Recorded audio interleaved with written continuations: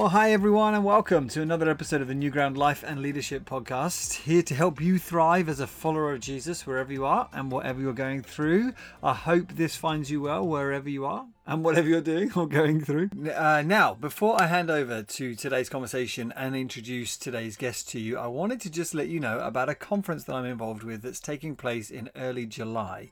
If you're someone who's interested in communicating the gospel in the modern age, or if you're passionate about preaching and about learning to preach well, or if you enjoy dipping into the past to learn lessons for the present, then I would love to invite you to join us down on the sunny south coast of England at King's Church, Eastbourne, for a conference that we're calling the Dead Preachers Society.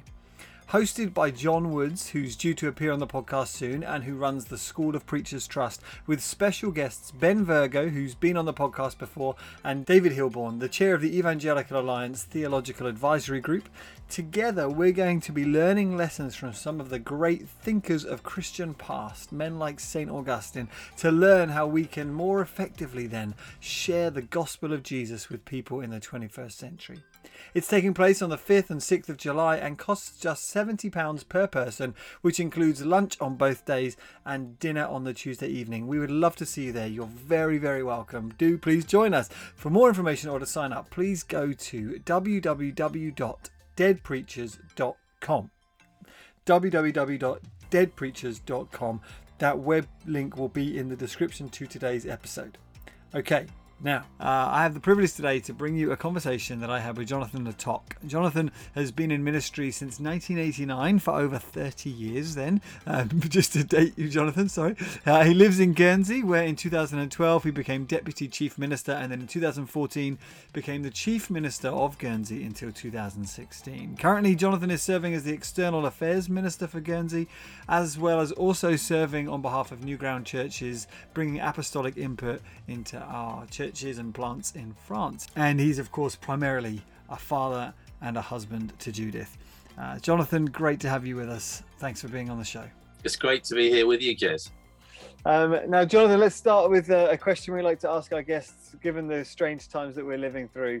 I want you to help us just by thinking through what's one of the things that God has spoken to you about or lessons that you've learned recently. Yeah, it's a really good question, trying to narrow it down to one thing. But right in the middle of the pandemic, just about a year ago, I had a heart attack, which was not something that I imagined to be having, because I was actually probably the fittest that I'd felt for some time over a number of years. I put on a lot of weight, particularly when I was Chief Minister, because I used to spend most of my time at dinners or breakfasts or lunches or something like that and talking. So I put on a lot of weight. I'd lost it over the previous year or so, but ended up right in the middle of the pandemic having a heart attack. It wasn't a serious one, but to begin with, they weren't too sure what was going on. So they flew me from Guernsey to Southampton. All the sort of major stuff that can't be done on an island you get flown. So I was on a medical emergency evacuation flight. It's at those sort of times that you suddenly realize, this is pretty serious. And because it was times of COVID, no one could come with me. So I had to say goodbye to my wife and family, not too certain whether I would be returning. We got three daughters, 2 are married. We've got 3 grandsons. Our youngest daughter lives in a flat alongside our house. And so it was to her that I had a little bit of a weepy moment. We talked together and had a little cry and prayed together. And I said, look, Emily, if I don't come back, promise me you look after Mum. And she did. And unfortunately, when I came back, she said, phew, I haven't got to look after Mum, or at least not yet anyway. And it's those sorts of times that, I had to think the night before I was going to fly off, am I ready? Am I ready to leave, to be with Jesus? I think in perspective, I'm learning to be far more grateful for every moment. There's a wonderful thing in some of the early Christian writers there's a phrase that occurs very regularly, and particularly in actually the early medieval times, that talks about the sanctity of the present moment. And it really is to do with enjoying now. And it links into all those things that Jesus said about the now, making the decision now, not worrying about tomorrow, etc., letting him deal with our pasts, all of those sorts of things, the sanctity of the present moment. And it's that I'm learning to enjoy far, far more, whatever that present moment might be. That's a massive experience to have lived through.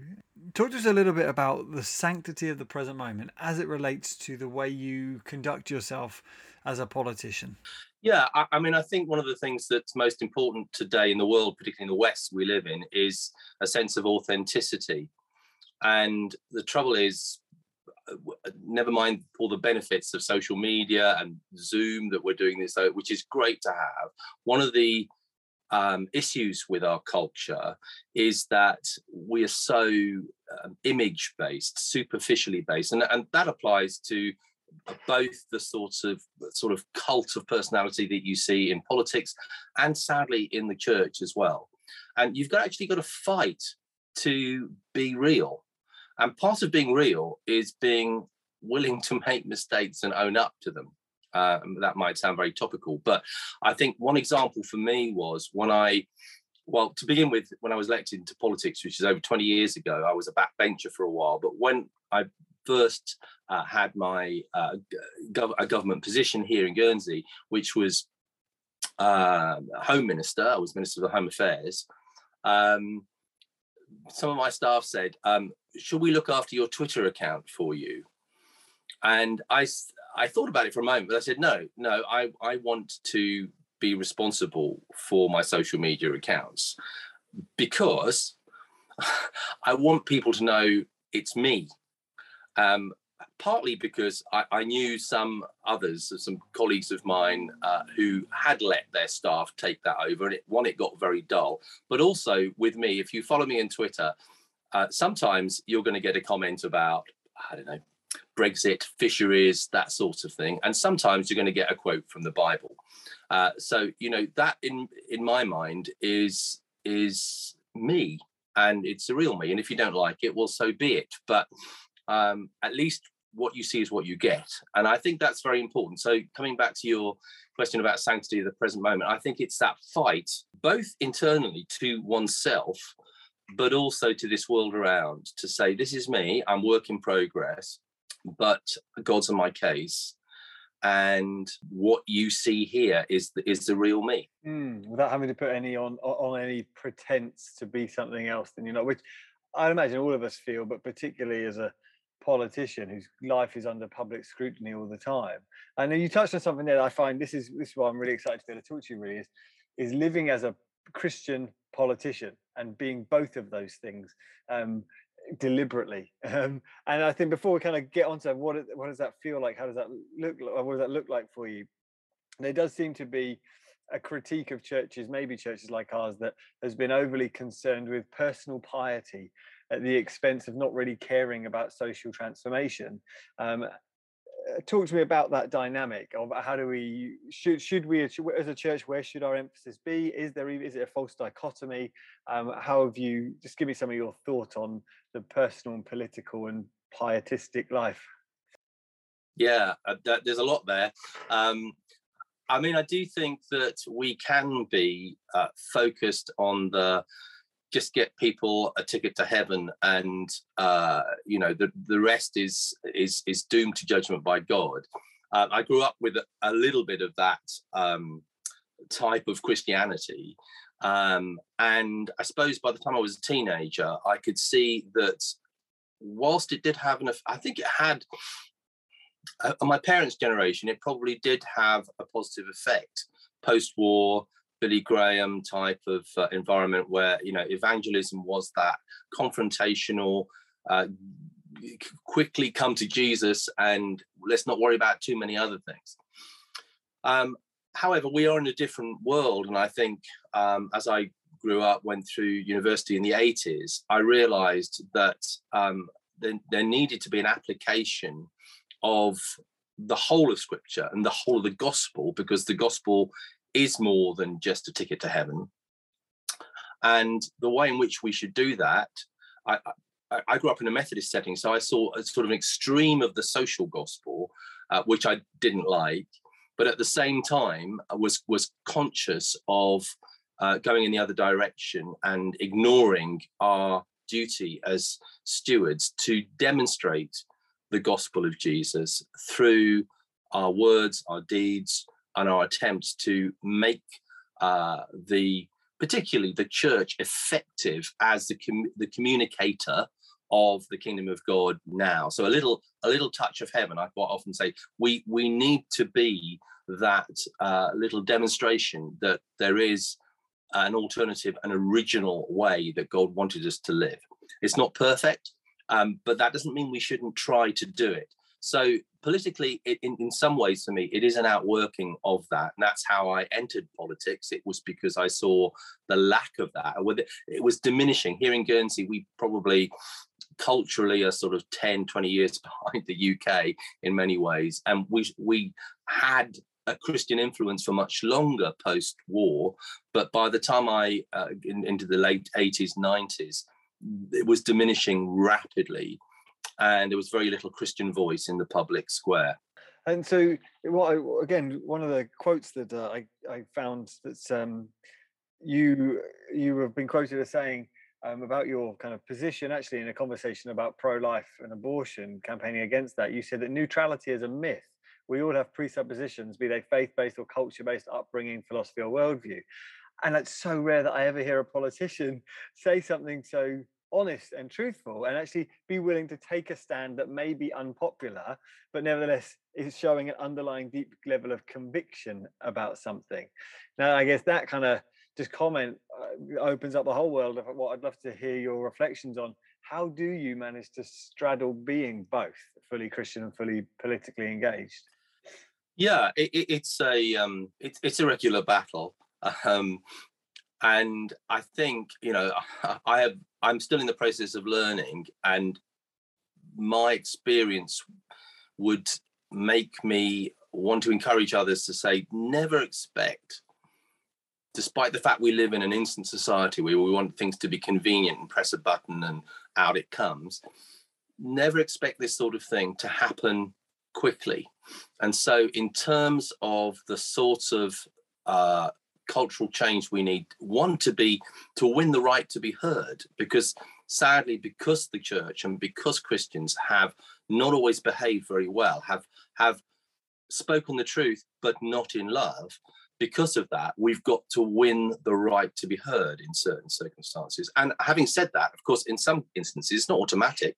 We're not guaranteed that right. So it's not always going to be the case. But there is a fight, I think, to demonstrate to people, and this is what I love when certain politicians, particularly whether here in Guernsey or elsewhere, have taken a view of me based on my background and my links to the church and the evangelical charismatic church particularly, and they perhaps been a bit negative to begin with, and then over a period of time, maybe years, I have a conversation and they say to me, one of the things that strikes me about you is that you're not what I thought you were. And then we can begin to have that conversation that goes deeper. But before that, I think I'm not really being heard, and they're resistant, they're hardened to the gospel truth, probably because one famous incident happened to me was in Brussels on one occasion. Somebody had read my bio. It was early days, and in those days, in my bio, I'd insisted that it said, Jonathan is an ordained Christian evangelical pastor. I thought it was better they should know that up front. What I was saying before, in a sense, what you see is what you get. And over the course of a lunchtime conversation with someone who turned out to be a very anti-Christian person, was an MEP, he said to me, I read your bio, so you're a Christian? I said, yes. He said, you're an evangelical Christian? So I said, yes. He said, you're an evangelical Christian pastor? He said, that means you must really believe that stuff. And I said, yeah, I do. He said, so let me get this straight. You're down on women, you hate gays, and you approve of the abuse of children. And he wasn't joking. That was his viewpoint, based on the culture around him, the media he'd read, and perhaps some Christians that he knew. Now, over the course of time, I've changed my bio, for example, so it now says Jonathan is a follower of Jesus. And whilst that's not a major change, in fact, in some ways it's an improvement, what it does do is I often get now conversations say, what exactly does that mean? It says you're a follower of Jesus. Now, that's learning to speak a different language for me. And because I like language as well, I think that's something that the church and all of us in the West today as followers of Jesus need to learn to do desperately, because we live in our little bubble so often. When I was first elected to politics, I'd been in a church environment, leading a church, and in fact, being involved with church leaders, leading church leaders. I had hardly been outside of that bubble for some time. And it was quite a big shock to me to enter into a political environment where everybody seemed to be against me in all sorts of ways. And it really did feel like that to begin with. So I do think there's a real need for us to learn to speak, to communicate in a different way, in different language. Yeah, we seem to be in an age where our role as Christians increasingly, and particularly as pastors and leaders, is the role of being translators between the church and the world and the church. We're kind of those mediating types who can speak the language and understand what the world is saying, to be able to communicate it to our people, but at the same time represent well. What would be some of your advice then on how to be an effective translator between those two cultures, those kingdoms, I should say? Well, I think we need to be observers first. I think it's one of the things that Leslie Newbegin, who I've become a great fan of, in the Gospel in a Pluralist Society, for example, talks about the need for us to understand the culture around us, learn the way in which it sees the world, and then use that to communicate afresh the gospel of Jesus in ways they understand. And so for me today, I think I have tried deliberately to find out the types of things that really speak to people today. And there's quite a lot. I mean, in movies and films, for example, it's amazing how many things really do speak of, or you can use as an illustration of the gospel of Jesus, or even you can use the reverse and say that is opposite to the gospel I believe in, or the good news that comes in Jesus Christ. And all of those sorts of ways of keeping your eyes open to the way the world sees things. And looking also today, I think particularly at the moment, we're in a sort of cultural moment where perhaps because of COVID, because of political unrest generally in the West, and disappointment, huge disappointment with leadership in general. There is a crisis of leadership. And we could come on to that as to why I think that is. But nevertheless, because of that, you can appeal to that and say, look, what are you looking for in leadership? Are you looking for authenticity, for genuineness, for someone who doesn't say, I've got an answer to everything, but says, well, I will try and help find an answer, or let's explore this together. That appeals to a big question mark in people's minds. And very often it's not, they don't think, at least to begin with, that they know what they really want, but they know what they don't want. And the gospel can appeal to that as well. So it's keeping your eyes open for these things and using them in the moment. Well, and you mentioned the crisis of leadership there. I'd love to tease out exactly what you mean by that and your diagnosis and cure, because it seems like, we can appreciate from the headlines the crisis of leadership in government, but then the church is by no means immune to that either. I think we're seeing both a crisis in leadership in the terms of the Rise and Fall of Mars Hill podcast, for example, that was very popular, that kind of exposed a former Christian leadership that was found wanting. But then equally, you could say there's a crisis of leadership in terms of people not really knowing or being able to give leaders permission to lead anymore. We're in such a protest culture now that seems to want to topple and overthrow every type of leadership that might set itself up. So I'd just love to hear your comments on the landscape as you see it and what you think some of the way forward is. Yeah, I think in brief, really, we have lived over the last 20, 30 years increasingly in a world where leadership has been transitioning from a position. It was the main role of leadership, really probably for over a millennia, probably more than that, was authority. It was, you had a position, and that position granted you the authority, and you respected the position. It really didn't matter who filled that position to a large degree. That was leadership. Now, with all the cult of personality and this culture that is very much based on image, we have a situation where leadership is more on influence. Now, neither one nor the other, in my view, are good or bad. It's not that we could discuss that. I don't think either methodology of itself is perfect. They both have their faults. But the fact is, when you move much more into an area where young people can be saying, well, I want to be like him or her, and you say, why did you do that? Well, because they're famous, and that's it, full stop. There's no focus on virtue. There's no focus, and no, even in a sense of judgment of those sorts of things. Then we really are in quite a difficult environment, because when eventually that influencer that you want to follow in some way lets you down, or majorly offends you, or offends others that you care for, then your whole purpose, your whole focus is broken. And I think we're increasingly seeing that.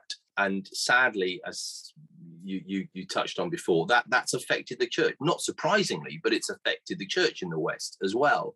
And we've got quite a lot of work to do, I think, to redeem the concept of leadership back to Jesus-style leadership, where what you see is what you get, and where there is both truth and love. So we don't want to swing back into a sort of authoritarian leadership where you just do as I say, never mind who I am or how I live my life. That's not good, because sometimes the legalism in Christianity has brought out that type of attitude towards the culture. We need to find the Jesus way, which is to be full of truth, but also full of love. Maybe God didn't send a perfect argument. Maybe he sent a perfect person. Now, that's mind-blowing if you see it that way.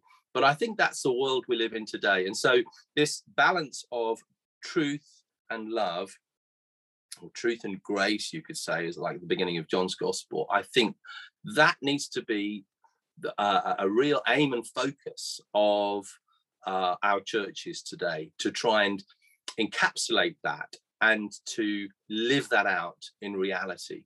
Wow, that's really helpful. Is there any more you can say on how we do that? Because I think the thing that often is a little bit depressing is how infected the church seems to be by, I say infected, but I don't mean that in like the world's disease, but we seem to be so often just enamored with the ways of the world, the successism of the world. We think, oh, I want that and I'm going to live for that. How do you safeguard your own heart from being too influenced by worldly values, such that your leadership style leans towards whatever the dominant narrative of the culture is? Oh, I think the answer to that is with great difficulty. We really desperately need the Holy Spirit. We need the Holy Spirit's help, and we need to face the fact that in certain circumstances, I think we've thrown out some very good things over centuries, perhaps, particularly Protestants. And look, I'm going to say something that could be really misunderstood outside of context. So to be a little bit controversial, I'm not a fan of the monastic orders and systems. I'm not a fan of the reasons they started, because to a certain degree they were a response to a culture that was becoming more immoral, and so the idea was separate yourself and go and live somewhere else, and then if God wants people to join you, he will call them out of the cities into your communities. Now, I'm not in favor of that. On the other hand, the one thing we struggle with, particularly today, the church, is communicating in the area of sexuality. And it's got to such a degree that some very capable preachers and teachers just avoid the subject altogether. In the evangelical church and the Protestant church, we don't really have that calling to celibacy and to a valuable life that is given to God in that way. Now, I haven't got the answer to it, and I'm not saying we should have a sort of monastic order, but I think in some areas we have, and I've been guilty of this myself, so we have over-glorified marriage to such a degree that almost, if you're not talking about marriage, then surely you're just talking about a short period of your life where you will be celibate and then eventually get married because, you know, that's far better for you and all those sorts of things. I don't think that is biblical. I don't think it's the balance that we see in the Bible. And I'm using this as an example of where we need to reevaluate what we offer to the world that actually is an answer to the problems the world is seeing, but is searching in completely the wrong directions for solutions and for purpose and meaning and gratification and all those sorts of things. And sex, I think, is a very good example of it. And instead, what we tend to do as a church is to criticize the clearly unbiblical ways the world is going about it, but not offer a far better and simple and biblical solution to it. So we need some real thoughts and creativity of how we can reimagine the offer of the gospel in a real way, what life should be like for the Christian, whether then in this instance sexuality is not the only instance, but I use it because it's such a big issue, whether you're married or not. And that's something that I feel very strongly about, and I try very hard to ensure that I'm not saying I've got the answers to all these things, but clearly there is an alternative, and it's there, I think, and we sometimes have avoided it.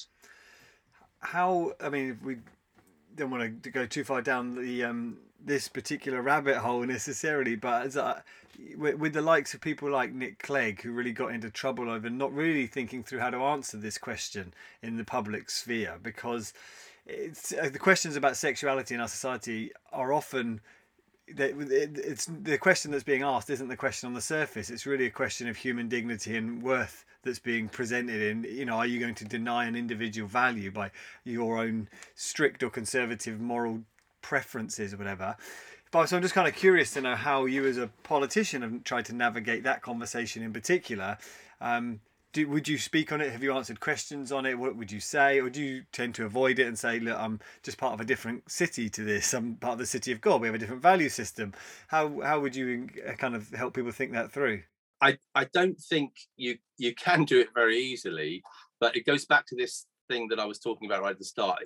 If people know that you're coming from an environment where you're being totally honest about where you are, but at the same time not condemning the world that you live in that is clearly no longer Christian or even having the semblance of Christianity, although of course in the UK at least, or at least in England, you've got a national church that is established. There's historic church buildings around. It's not like the world of the first century where there were no other Christians around. There were religious people around, but there was no one saying that they were a follower of Jesus as such and doing other things in the same way. So we are re-evangelizing a landscape that is littered with Christian artifacts that have been thrown away, but still speak to some degree in various ways. So that's the background. And I'm saying that if you can say, and this is what I sought to do. So, for example, when I was chief minister, moves came, not surprisingly, for Guernsey to bring in what was termed equal marriage. And I met with quite a number of LGBTQ groups and gay rights activists and the like that we have here in the Channel Islands, and sought to find out what they wanted first, what they were really asking for, because some of them, to be frank, didn't really know. And there was disagreement amongst some of them. But it came to the conclusion that really what would be best, because I had on the other side, I had a number of Christians of all shapes and sizes and hues saying, you are going to defend the law at the moment on marriage. And I looked at the law, and our law in Guernsey was not a lot different than that in England and Wales. And, you know, I came to the conclusion, this isn't Christian marriage. At best, it's marriage between a man and a woman in a building, a contract between a man and a woman done in a certain environment by a certain individual, which can be annulled or can be dissolved very, very easily, which is not the marriage that we read about in the New Testament, certainly. So one, it can be entered into far too easily without little thought. And secondly, it can be reneged upon very easily without little thought. That isn't Christian marriage. So that was my first conclusion. Christian marriage is a lot more than that. And you wouldn't want to impose it upon people who didn't have Jesus at the center of their lives.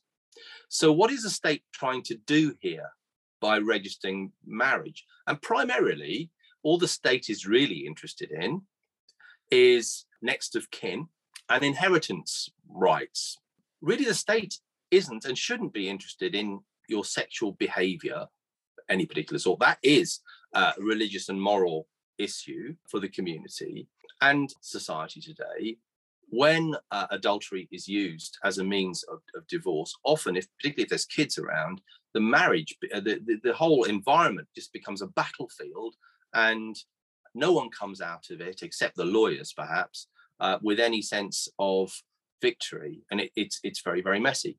So my suggestion, which was quite radical and certainly put the cat amongst the pigeons, was that we should no longer have marriage on the statute. That all we should do, and I came up, because we have a lot of our laws written in French here in Guernsey, I came up with a title called Union Civile, which was effectively really like a civil partnership, but anybody could take part in it. There wasn't any promise to sexually be involved with one another, but basically that the couple would be registered, and it can only be a couple, registered by the state for those purposes. Now, the funny thing was the gay community were very happy with that, because not all of them wanted marriage as such, because they saw it as an antiquated and religious sort of institution. And on the other side, the liberal Christians were happy with that as well, because they didn't like the idea of a state church particularly, and all of that mix up and involvement of that.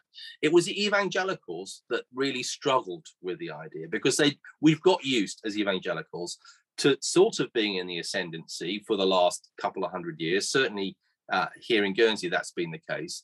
And people have forgotten why the marriage is in the statute books anyway. It's more there by default than by design. That's my opinion. All of this is my opinion. But anyway, what was a good thing about that was that suddenly I had trust from unexpected people that we were going to get to a place that would be acceptable, because we wanted to live in peace, even if we disagreed. So in the process, I said, look, my view of marriage is not even what the current state view of marriage is. And I gave the example, it just happened that Judith and I although we were living in London after our wedding, we got married in Guernsey. And at that time, back in the 1980s, it has changed. You could only get married in church premises. And we chose to get married in a concert hall. So we had to have a registry office marriage the day before. And the funny thing about that was, it was when we were asked about it, said, well, the simplest possible, because we didn't want to pay very much for it. And we just had my father and Judith's mum, I think, as witnesses. And we went in our jeans and T-shirts, and we did the sort of registry office marriage on the Friday. And the registrar handed me the certificate sort of 3 minutes afterwards and said, "Are you off on honeymoon now?" I said, "No, we're getting married tomorrow." And he looked at me strangely. I said, "Oh, we're just doing this for the sake of the law. Our real wedding is tomorrow.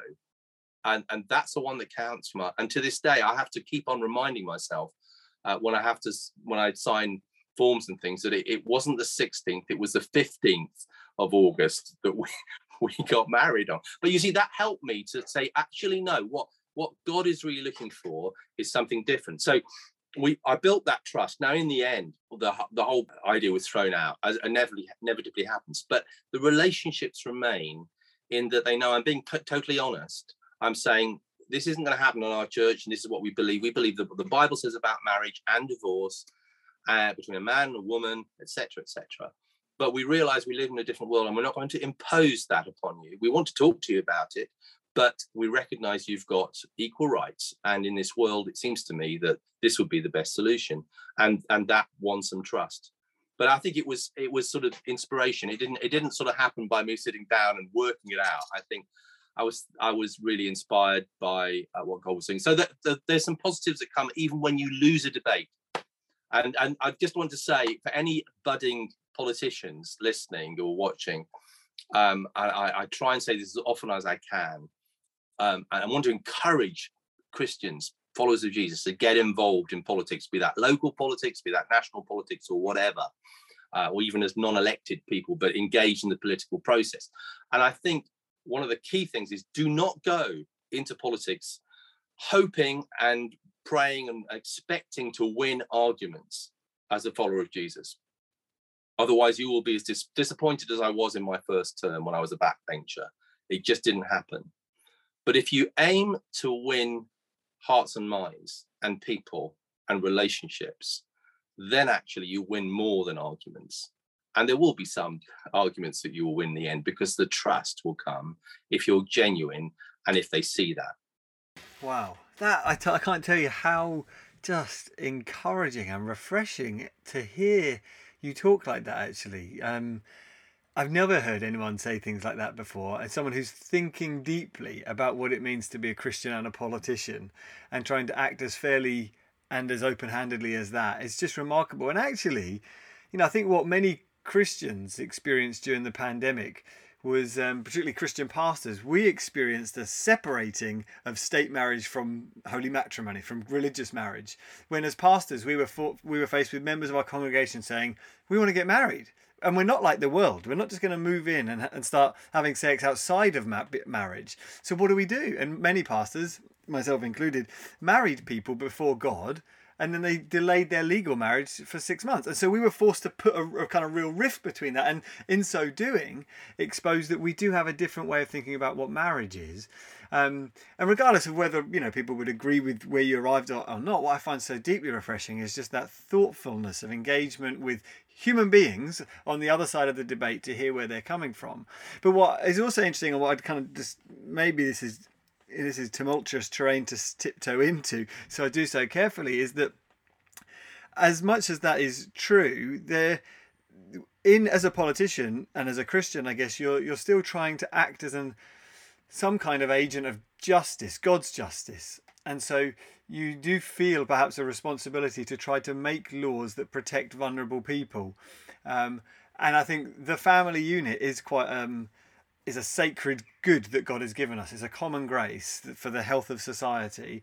And I mention that because, again, in the article that I quoted from earlier that said, where you quoted saying neutrality is a myth, there was actually an article about your stance on abortion, that you're publicly pro-life, which I imagine is hugely unpopular and has probably brought you a fair amount of criticism. But yet that seems to be an arena in which you're willing to take flack in a way that it seems when it comes to the marriage discussion, you were happy to kind of think it through a bit more carefully. Was it to do with this area of justice and protecting the vulnerable? Or how do you decide as a Christian, perhaps is the question, which are the kind of essentials you've got to fight for and speak up on, even when we're in a world that is post-Christian, has a different view of the sanctity of life, say, and a woman's right to choose, and yet as a Christian you're imposing your particular objective view that it's murder and so it shouldn't occur. What are your comments on some of that? Yeah, well, very briefly, because it is a big one, abortion. And I haven't always argued it this way. I was quite black and white and uncaring in the run-up to getting elected in 2000. Abortion law in Guernsey changed in 1997.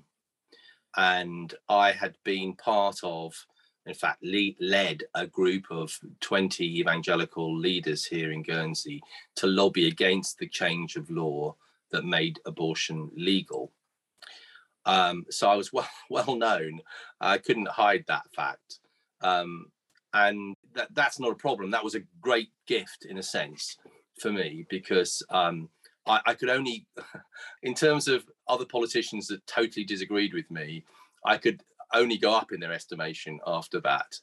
So, that was, some I haven't managed to do that with, but there were others that I did. And, but to begin with, I didn't act very well. You know, it was a black and white, and this is what the Bible says, sort of thing. But of course, what we share in terms of life values, and that applies to abortion as well as to euthanasia, for example, which is another aspect I've been very outspoken on, is not unique to Christians. It's not a truth that we can say we hold it alone. I have many friends who are atheists who hold the same views about abortion. I have some feminist friends that hold the same views, but for different motivations, but the same ultimate views, and they would lobby in a similar way. And I think that can help as well. Similarly, I've got some Christian friends, even evangelicals, who and I find this hard to believe, but nevertheless, who don't hold the same views on abortion and on euthanasia. So from my point of view, and I often start a conversation with someone who might approach me on these things by saying, I think you'll find it's a little bit more complicated than that. And it is more complicated. So the other thing is my own personal story. So I was adopted at 11 days old. And one of the things that I try and say to people when talking about abortion would be the same for anyone in my position, irrespective of whether they were a follower of Jesus or not. I am grateful that abortion wasn't legal in 1964 when I was born here in Guernsey, because that gave me a far greater chance to life. And it probably would be the case, bearing in mind that my mother was underage at the time. My birth mother was underage when she gave birth to me.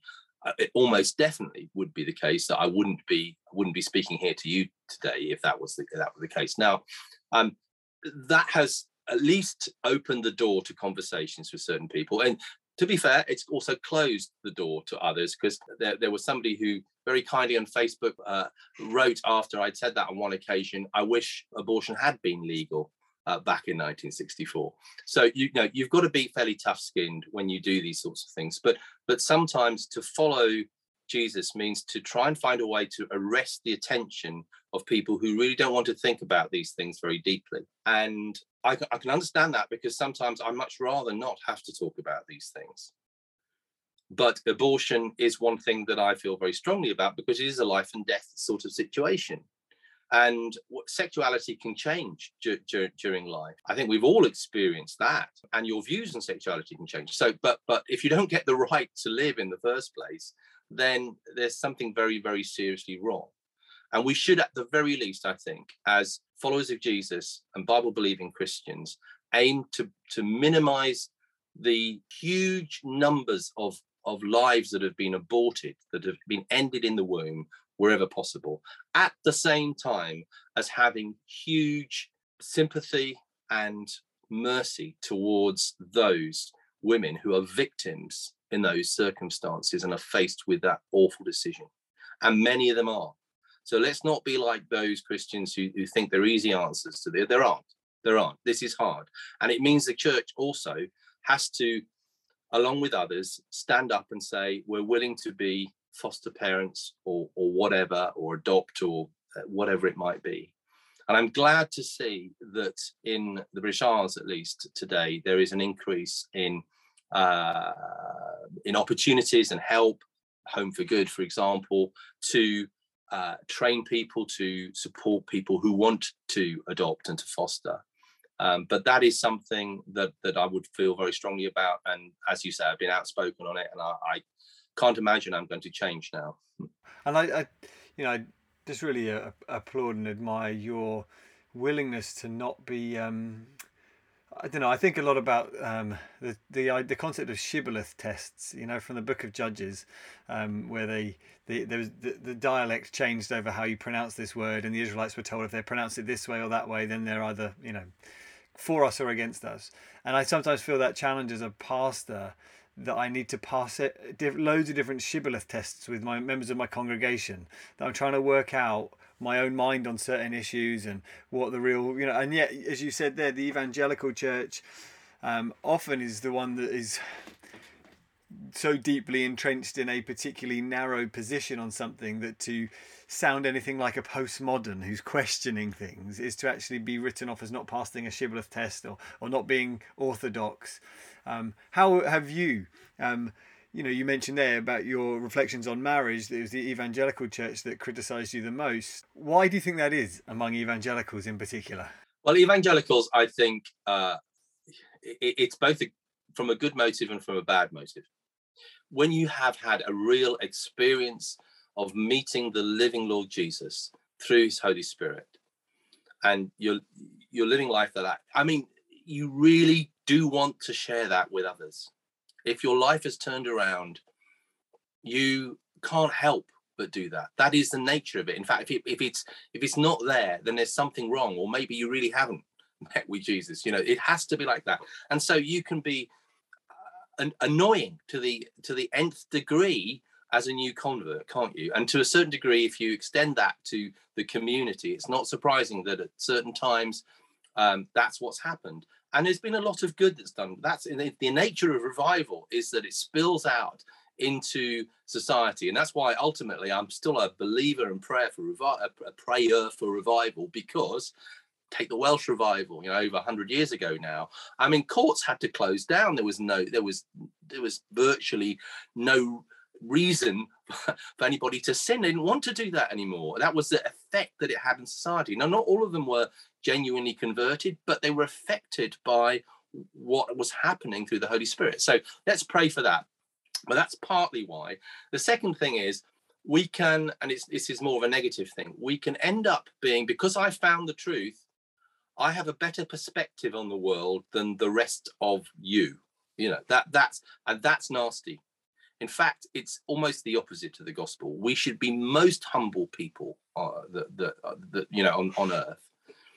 Some of the problems that I have with extremists and fanatics, is that they're not fanatical enough, because Jesus wasn't like that.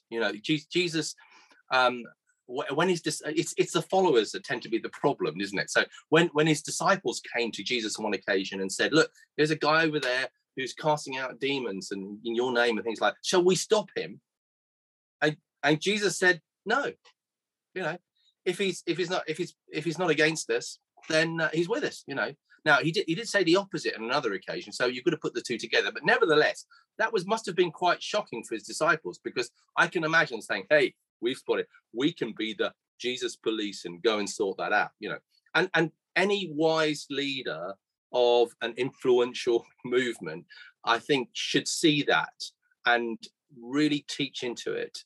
John Wesley was, I think there's an incident that happened with John Wesley, who's I'm a great fan of John Wesley. But on one occasion, a group of people come up to him, and he would fall out with Whitefield, with George Whitefield, on a regular basis, because Wesley was an Arminian and Whitefield was a Calvinist. And although they worked together in the revival that was happening, but sometimes they would fall out, and their followers would particularly sort of align with one or the other. And on one occasion, a group of followers came to John Wesley and said, it was a bit of a trick question, "Mr. Wesley," I'm sure they were going to print it in or publish it on Twitter the next day. "Mr. Wesley, do you think that you will see Mr. Whitefield in heaven?" And John answered, "No, he's a far more holy man than I, and he will be closer to the throne." And it was a very, very wise put down in a lighter way. But we certainly need to learn to put ourselves down as evangelicals. We should not be quick to judge. The fact that we have met with Jesus, and that we should realize just how far we've come, how we've been saved, what we've been saved from, not only what we're saved to, and realize that process of sanctification is ongoing. And so before we go and judge another person, we should be quick to befriend them, seek their good, their well-being. Wow. That's really helpful. And actually, as you're speaking, maybe to change tack and just kind of be a bit of practical wisdom for leaders, maybe as we draw things to a close, it strikes me that one of the challenges we've got is the difference between having followers that know what we believe and can repeat what we believe, they can repeat what the New Testament says because we've taught them from the pulpit, and then having people who actually have caught your heart for things. They've understood the character of Christ as full of grace and truth, not just concerned with repeating what Christ taught. And what advice would you give on how do you disciple people in such a way that they catch your heart, not just your words? Yeah, that's work in progress as well. For me, it can't be done on a mass scale. One of the things that Ray Lowe taught me years ago, Ray, who's, I don't think you could ever say he's retired, but used to be part of Terry's team and worked with Dave for a number of years, which used to visit us in Guernsey. But one of the things that he taught me was to disciple a small group of people, to bring a group of, generally it's guys with same sex, together for a season, for a period of time, to pray together, to study the word together in a systematic way, and to deal with issues in one another's lives. So in other words, to spend some time together. And so for a number of years, I've done that. I've done that probably for well over 25 years now. And normally I invite 5 or 6 guys, sometimes a bit more, sometimes it's a fewer than that. But we meet together, and one week we would pray together, and that's all I would do. I would just teach them to pray, and to begin with say, I'm going to pray like I would normally pray when I'm by myself, and you're going to hear all sorts of things. And for the first few weeks that we do this, you might not want to pray very much, but you're welcome just to listen.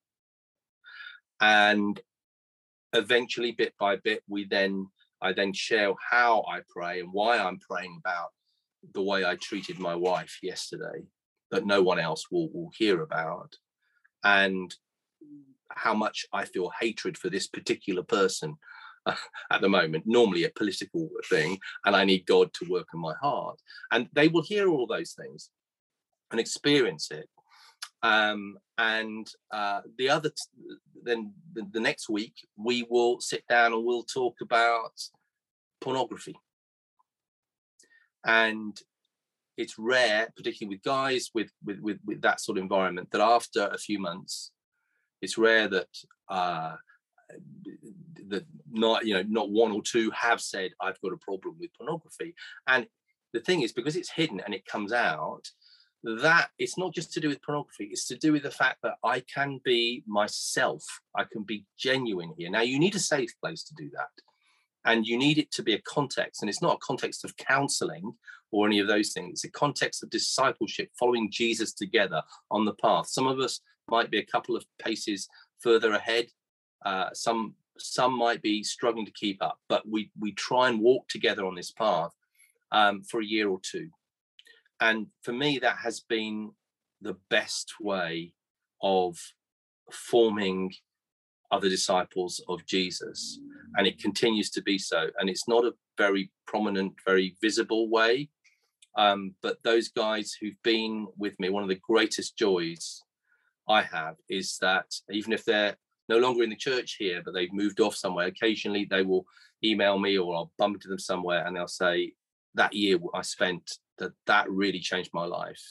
More than my preaching. I'm not a great preacher anyway, but it's spending time together. Now that takes time.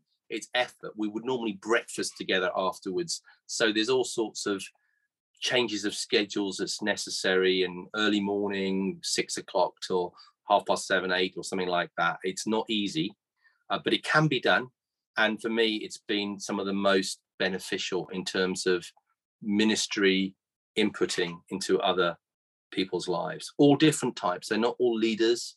I've deliberately chosen a mix. Sometimes they're new Christians amongst them, and some that have been Christians for a long time. Yeah. Wow, really helpful. Well, Jonathan, just one more question from me. I mean, there's so much I could keep talking to you about. We're going to have to get you back and come and talk to us some more, because we haven't even touched on church planting in France and the work that God's doing there. But, you strike me as a man with a real legacy, pastoral legacy, political legacy.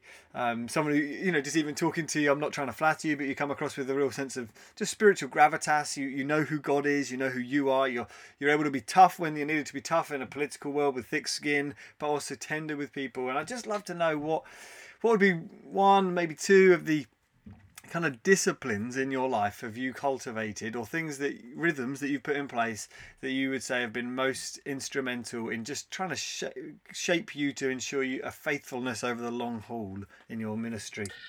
That's a very good question. And I think because, I married Judith, we married quite young. We were living in London, involved in student ministry in what is now Everyday Church around the Southwest London for quite some time. And that, as with no kids, there was plenty of time. I used to lead worship and get cross with those couples who had kids turning up late for ministry times and practices and things like that. And over a period of time, you realize there are seasons in life. So the first thing I would say is, in terms of rhythms, recognize the season that you're in, because there's not, in my experience, now it might be different to others, but in my experience, there's not one rhythm that fits every season. I'm a musician. I think I often describe myself as a fat organist trying to get to heaven. Really, that's who I am. I started off in that way. I love rhythms, but they're different rhythms for different reasons and different times. You don't try and play a waltz in 4/4 time. It doesn't work that way. So in life as well. So when our kids were small, getting up early to pray was almost impossible, because I had to get up early and do my turn with the baby or whatever it might be. And so feeling guilty about that, which I did for a period of time, but I was very helped by others saying, no, don't do that. If you, in this season, the rhythm that you need to find maybe is saying once a month on the Thursday night, that will be my night with God. And I will pray that night, and I will read the scriptures, and I will really throw myself into God. That you find the rhythm that is appropriate. The thing is, you need to find the rhythm. Don't just give up. Find a rhythm. There will be a rhythm that fits the season that you're in. So that's the first thing I would say. But it needs to include in that rhythm. So there's some ingredients in that rhythm. It needs to include prayer, because prayer is our development of our life with Jesus. And prayer is a two-way street. So you need to be honest with God, and you need to find a place where you will listen to God. And, very often for me, that is walking. It's getting out. I love reading books, and I was going to come on to Bible reading and reading. That's great. But to be honest, the greatest hindrance to prayer for me is Bible reading or book reading, right? Because if I, honestly, it's true. I would try and come down here and pray in my study here, and within 5 minutes, I'd opened a commentary somewhere because my mind had wandered onto something I prayed about, and I was no longer praying. I was doing spiritual things, but I was no longer. So I tend to go out, or even, cycle. I mean, I'm doing more of that to lose weight, and in doing that for a rhythm to get out where I'm not being stimulated by other distractions, spending time with Jesus, I can then hear his voice. And that's really important. There's a sort of point where I get to, yes, that's the rhythm that I need at this moment. It might change again. So just be aware of the season and look for rhythm, but it needs to include both of those. So the other thing is we need to read the word of God. We need to read commentaries. We need to read spiritual things that will spur us on, that will speak to us in a prophetic way and encourage us and stimulate us. And again, some of the people are good readers, are fast readers, and some, because of technology today, prefer to have it read to them. Well, why not? I mean, that's great that we've got technology that can do that. I've got an app on my phone that can read anything.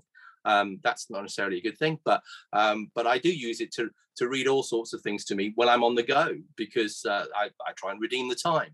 But those two ingredients need to be part of our rhythm. And then it's a matter of saying, which season am I in? Am I busy? I don't want to be so super spiritual as I was for a while. If Judith, my wife, was here, would say, we went to Stony Bible Week once when our second daughter, I think, was 6 weeks old.